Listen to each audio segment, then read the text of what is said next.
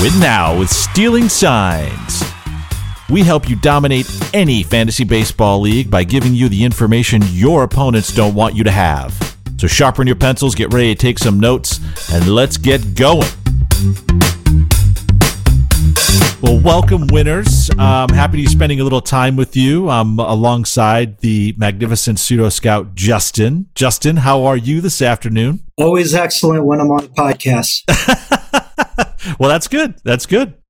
Now, you've probably figured out, Justin and I know that in dynasty and redraft leagues, knowing your prospects is a key to you consistently hanging championship banners, whether they're virtual banners or real banners or whatever you hang up, dirty socks. I don't know what your league does, but the idea is that understanding where to find that talent, it's often underpriced. And if you know it and you understand it and you know how to find the talent you need, you're going to consistently win more than your competitors. Now, given that, we want to make sure that you really, truly understand this. And today, on this first episode of the miniseries, we're going to go into in depth on the 2080 scale, the scouting reports used by Major League scouts across the globe to project the potential future skill set of a prospect. Now, again, you have to have the grit and determination to put the work in on this. But if you do, and you do put the work in on it, it will pay off for you. Now, Justin and I have spent many years of our lives investing our own time, effort, and energy to learn this. No one put out a podcast asking us how we're going to do this, but that's how much we want you to win, is we're going to share this information with you. So, Pseudo, are you ready? Always, yes. Now, let's talk about the 2080 scale. Justin, what exactly is the 2080 scale? We hear this a lot. What are they talking about? So maybe consider it a report card on the player's 5 tools, if we're talking about a position guy. So report card being a numerical value between 20 and 80, where a 20 would be not major league sustainable. Consider that your F, whereas your A+, that is your 80. That's a Hall of Fame talent. And so these scouts that are going out to see a position player, they're going to give a ranking between 20 and 80 for the player's hit tool, their power, their speed, their arm, and their defense fielding. Many times you see it in whole intervals of 10s, like 20, 30, 40, 60, 80. Sometimes you'll see a 5 put in there, like a 65, right. Or sometimes just a single digit, it's a 4, 6. But the concept is all there. Yeah, so it's either a 2 or a 20, and sometimes Correct. You might see a 25, although they're probably not going to be a 25 because that's just going to be such a poor tool. But to your point about a 50 or 55, maybe a little more information about what that scout thinks. 50 being the average, as I mentioned, 20 being, just not sustainable. Think of like Yadier Molina's speed, he's about as fast as us. Yeah, right. So I've seen 20 is considered poor, and that, less than 1% of players in the MLB have a grade of 20 on any of their tools. Correct. 30 is well below average. You're talking about 2% of the major leagues, right? 40 is below average. You're seeing, somewhere 13, 14, 15% of the major leaguers might have a skill in a 40 range. Average 50, that's where you're seeing about 65, 70%. 60 would be considered a plus. So better than average. Again, you're starting to see, 13 to 15% on the other side. This is becoming a more rare skill. 70 is also called plus, if you hear a plus. Yeah. Right. 2%. And then 80 top end. This is, again, you're seeing, less than 1% of the players have this skill level on an 80. So an 80 is pretty rare. Correct. Yes. Yeah, it's the pinnacle. Pitchers, they'll be getting this as well. Can't really assess a pitcher from the same 5 tools as a position player. So many pitchers with their 3-pitch repertoire, fastball, curveball, changeup.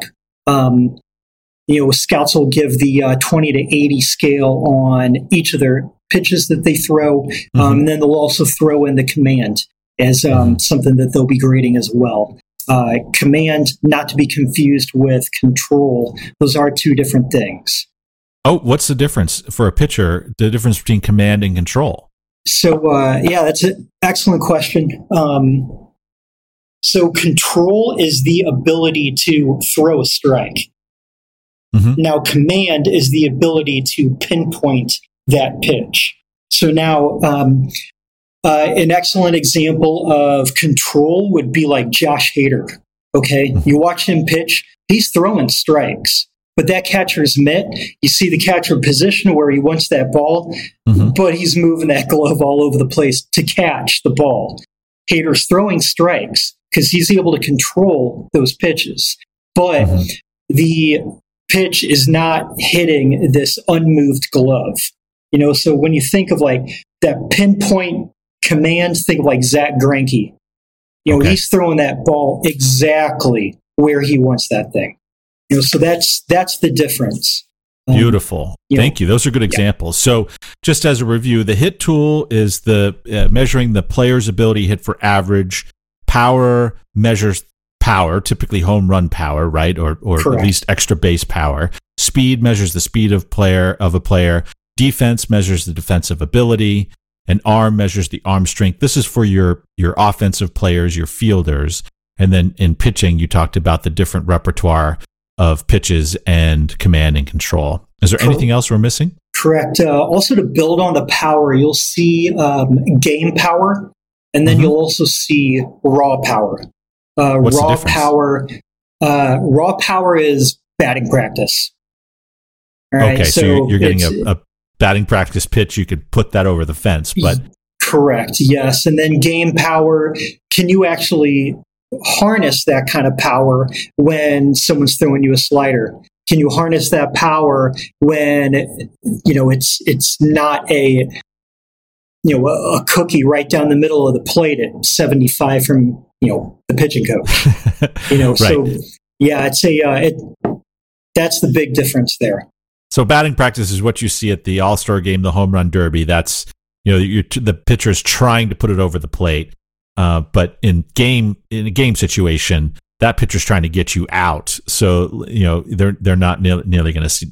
You're not likely to see that as a player at the plate, as a hitter at the plate. Oftentimes, I've heard it as we haven't seen it in games yet, or we expect game power to be there, or it's expected that this power should show up in games, and that's ways you can hear about it as you're doing your research. Right? Is that accurate? Yeah. Yes. Now, is there a possibility that these grades will change over time?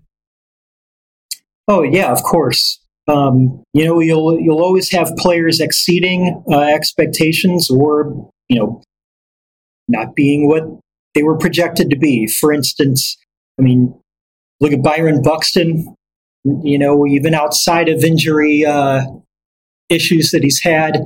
He was projected to be what, a 70 hitter? That's a 300 bat. That's a 300 hitter. And you look at his contact rate in the zone. It just very much averaged like low 80%. And that's why you're seeing a 260 hitter. So things can regress, and things can also get a little bit better. You look at what Trent Grisham's doing right now. He's got some really, really nice exit velocity on that bat. And he wasn't quite expected to have that when he was originally drafted by the Brewers. They were thinking maybe he would be a high teens kind of home runs, and now it looks like he could be pushing the high 20s over a 60 game or 162 game season. So some players, they're people. They can get better and they can get worse. Right. And kind of speaking of that, do different scouts see different things? I've always wondered if one scout, if you and I go and we watch a game and you grade a player at 50 speed and I grade a player at 60 speed, does that happen, or typically are we just out there with our stopwatches and we both look at each other and say, oh yeah, that's 50? Yeah, I think, bringing up the point with like stopwatches, from home to first, there are parameters from that kind of time to give it a speed. Same with the fastball. Like a 94 mile an hour fastball, it's going to be a 60. Pretty much everybody's going to be in line with that. Possibly the hit tool. Some people are going to be recognizing. Well, shoot, it's probably also the quality of the scout. Can they recognize the mid swing adjustments that a batter is making? But so what you're saying is that, yeah, there is some variability there. There could be some variability, and there's also some kind of norms, right? So if you're a right-hand or left-handed hitter and you can get to first base in a particular amount of time, we're typically going to see that the same. But someone's arm, it's maybe a little harder to say, oh yeah, okay, that's a 70 or a 60, or that's a 65 or a 55, or that there may be some variability.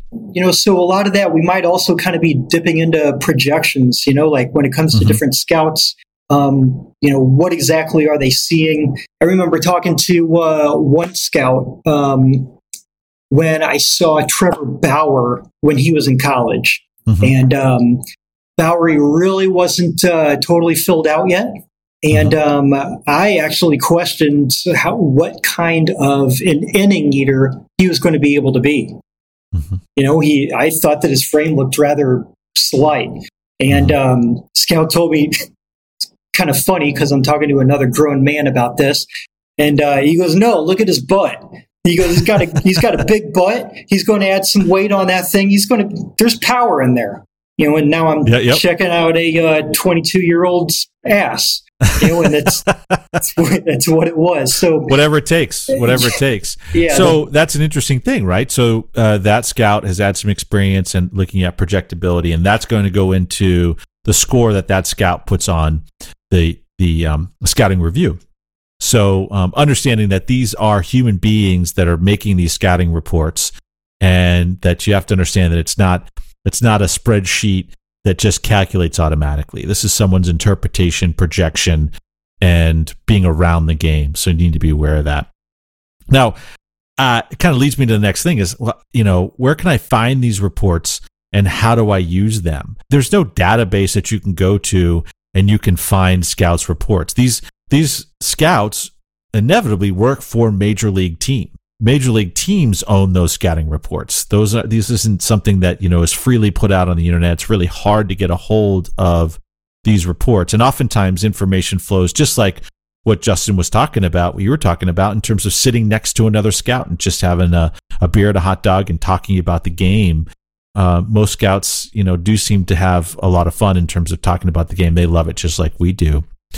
But I do see them talked about in publications. I do see, reports, and I do see terms thrown around in terms of, oh, this is a 60, this hit tool is at a 60 or a 65. So where can I find where that information is coming from? So Justin, where do you get your information? I'll share a little about where I get my information so that our listeners can really understand, how to get their hands on this information.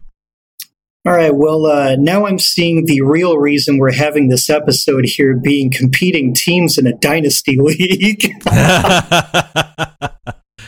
Well, we're doing it for the listeners, right? So, all right. So this is just how much I appreciate our listeners here. So, oh gosh. All right. So close your ears here, Tim. But I like StatCast. StatCast is really going to be giving me the exit velocity, give me an understanding of a lot of the metrics that are going to help me really understand particularly a positional player's hitting abilities. I mean, gosh, you see these scouting grades all over the place, whether it's Baseball America or MLB.com. You just kind of look at their prospect rankings, and you're going to see the grading on for the 5 tools and the pitcher's repertoire and their command. I think nowadays think people really understand how advanced metrics and scouting has really become a norm for baseball fans. Fans are becoming more savvy, and we get a kick out of this kind of stuff. Yeah. And so that's kind of what makes this a great episode for someone who's, they see that kind of stuff, but maybe just brush past it and just read the overall player profile. Now, they hear this and maybe take a glance at it and have a better understanding on what all of this could translate to. Yeah, I like Baseball Prospectus. I like the Baseball Forecaster. That's Ron Chandler's Baseball Forecaster. Baseball America. I think from a prospect perspective, I find that typically they seem to have the most accurate information about prospects. They don't typically fall in love with a prospect like some of these other publications. I love Baseball America. I mean, they're like the end all be all to me. Yeah, you got to be at least at 10, 12 sources of information. You just can't be going on one or two if you want to be successful. I mean, I know there's the guy or gal who will roll into the draft and have their magazine they purchased at the supermarket on the way in, and they draft out of the magazine, and they get a good team. They draft a good team. But if you want to consistently be successful, you've got to look at a number of different publications, sources, websites.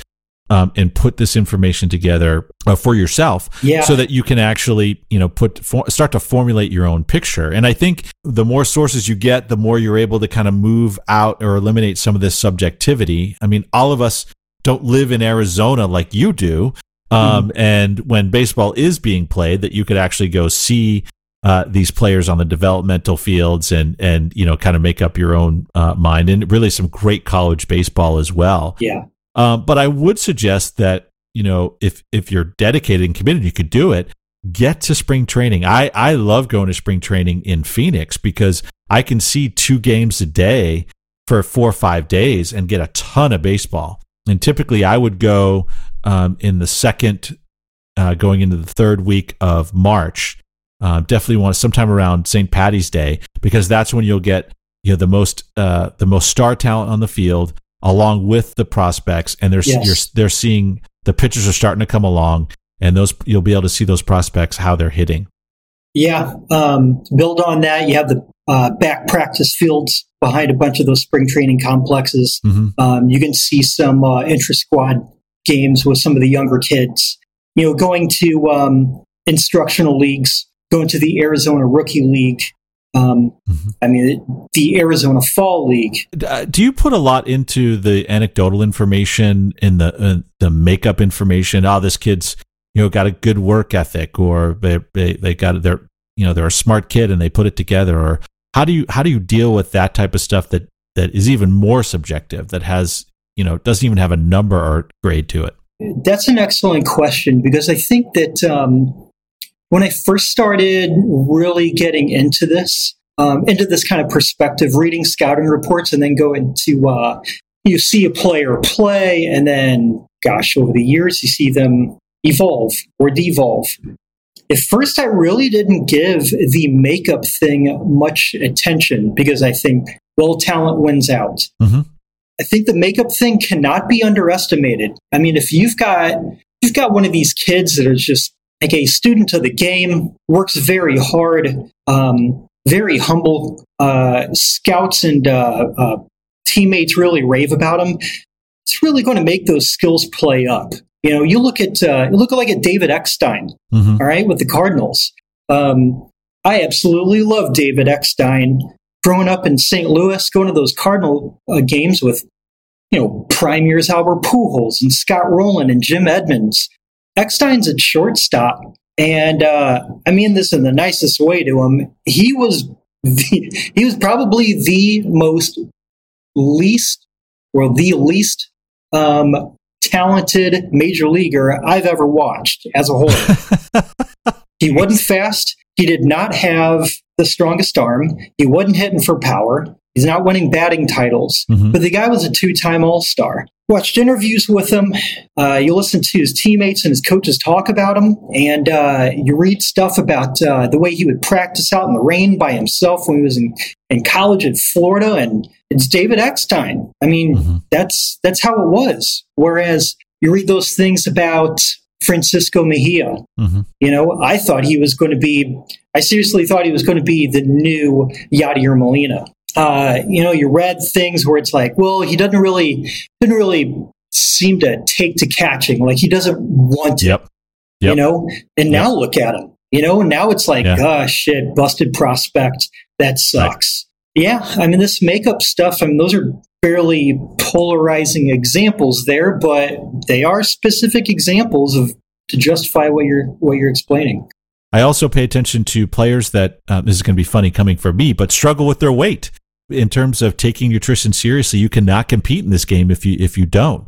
And, you know, for every, you know, panda that's out there, you know, there's 100 busted prospects that just, you know, really don't have, I guess, again, the same level commitment or ability to keep the weight off and stay at prime playing shape. I think also something that I want to bring up to our listeners is that development doesn't happen in a linear fashion. You know, it happens oftentimes in spurts. Player that we think should be developing in game power, you know, and it's just not developing, and they're in Double-A, they're seeing more advanced pitching. I think with pitchers it's a little different because I think pitchers are working on certain pitches, and you have to go even deeper. If they're pitching in Double-A, they may be working on a curveball and throwing curveballs at a time when the hitter knows a curveball is coming and gets rocked. But so you have to be a little more careful, I think, with the outcomes at for pitching. But with hitters, one of the things that I look for, and I'll check Baseball Prospectus will have the daily MLB minor league games, and they'll have some write-ups on certain things. If you start to see a player that should have in-game power but hasn't been showing it, but you start to see the doubles go up, and you start to see maybe a couple of extra balls going over the fence, what you're starting to see potentially is a player figuring it out. So then I go and look at my sources to find out. I'm looking in Baseball Prospectus, or if I'm looking at MLB.com, or I'm trying to find out what a scout's saying about this, or going to the team website, fan sites even, they'll start to talk about, you know, what this player's doing, and you start to hear things like it's starting to show up. The player's made a step forward. I think that's important. And especially in a league where you're in a deep dynasty league, there may be a player that you've got your eyes on that another owner has in your dynasty league, and you're starting to see this improvement happen. And what you want to do is you want to make a trade for that player before that other owner realizes that what the promise that they're not seeing yet, and maybe they're getting a little frustrated, is about to become real. And there's that moment where you can get that player at a low market value before that player gets to be much more highly valued. So you just have to really pay attention, and you have to watch. You know, you also want to sell high on those guys where you know that they're not hot streak of theirs is not legit. For instance, Kyle Lewis is fake. This is not happening. On a page of his, trying to find his launch angle. Last I looked, it was under 10. It was under 10 degrees. Like how he was hitting this ball out. I'm like, what? No. And his hard hit contact was like under 40%. It's actually under 35%. I'm like, no. Here we go. Kyle Lewis's launch angle for 2020, it's 7 degrees. Exit velocity under 90 miles an hour. Hard hit contact 33%. Look, like, I really hope everybody sold high on Kyle Lewis because he's healthy right now, came out like gangbusters. And look, I hope Kyle Lewis wins Rookie of the Year and MVP this year. Like, on a human level, good for him. But fantasy perspective, sell high. That's great. That's news you can use. And it's a good teaser for our next episode, which we'll be talking about launch angle and exit velocity. And just for Kyle Lewis, what type of launch angle and exit velocity are you looking for? You don't have to go into why, but just what are you looking for in a player? Pretty simple. I want the launch angle to be at least 10 degrees. Mm-hmm. And I don't want the exit velocity under 90. Got it. So that's we'll leave it at that, and we'll come back in the next episode and we'll talk about launch angle and exit velocity. I think those are really two terms that a lot of people are hearing about. And Justin, hopefully you can break down the science for us and help us understand how best to use this. But this has been fun. I know that you hung out in the studio before you and your beautiful partner are going to head out and go over to the coast. So I hope everything goes well for you and she, or what's the proper way to say that? You and her and you guys, you couple. I don't know. Yes. I don't know. Stephanie, I guess we should just probably say Stephanie and you. There we go. Yeah. That's wonderful. Well, I hope you guys are safe and have a great trip. And this has been fun. So we'll talk to you sometime soon. Sounds great. Thank you. Thanks, Justin.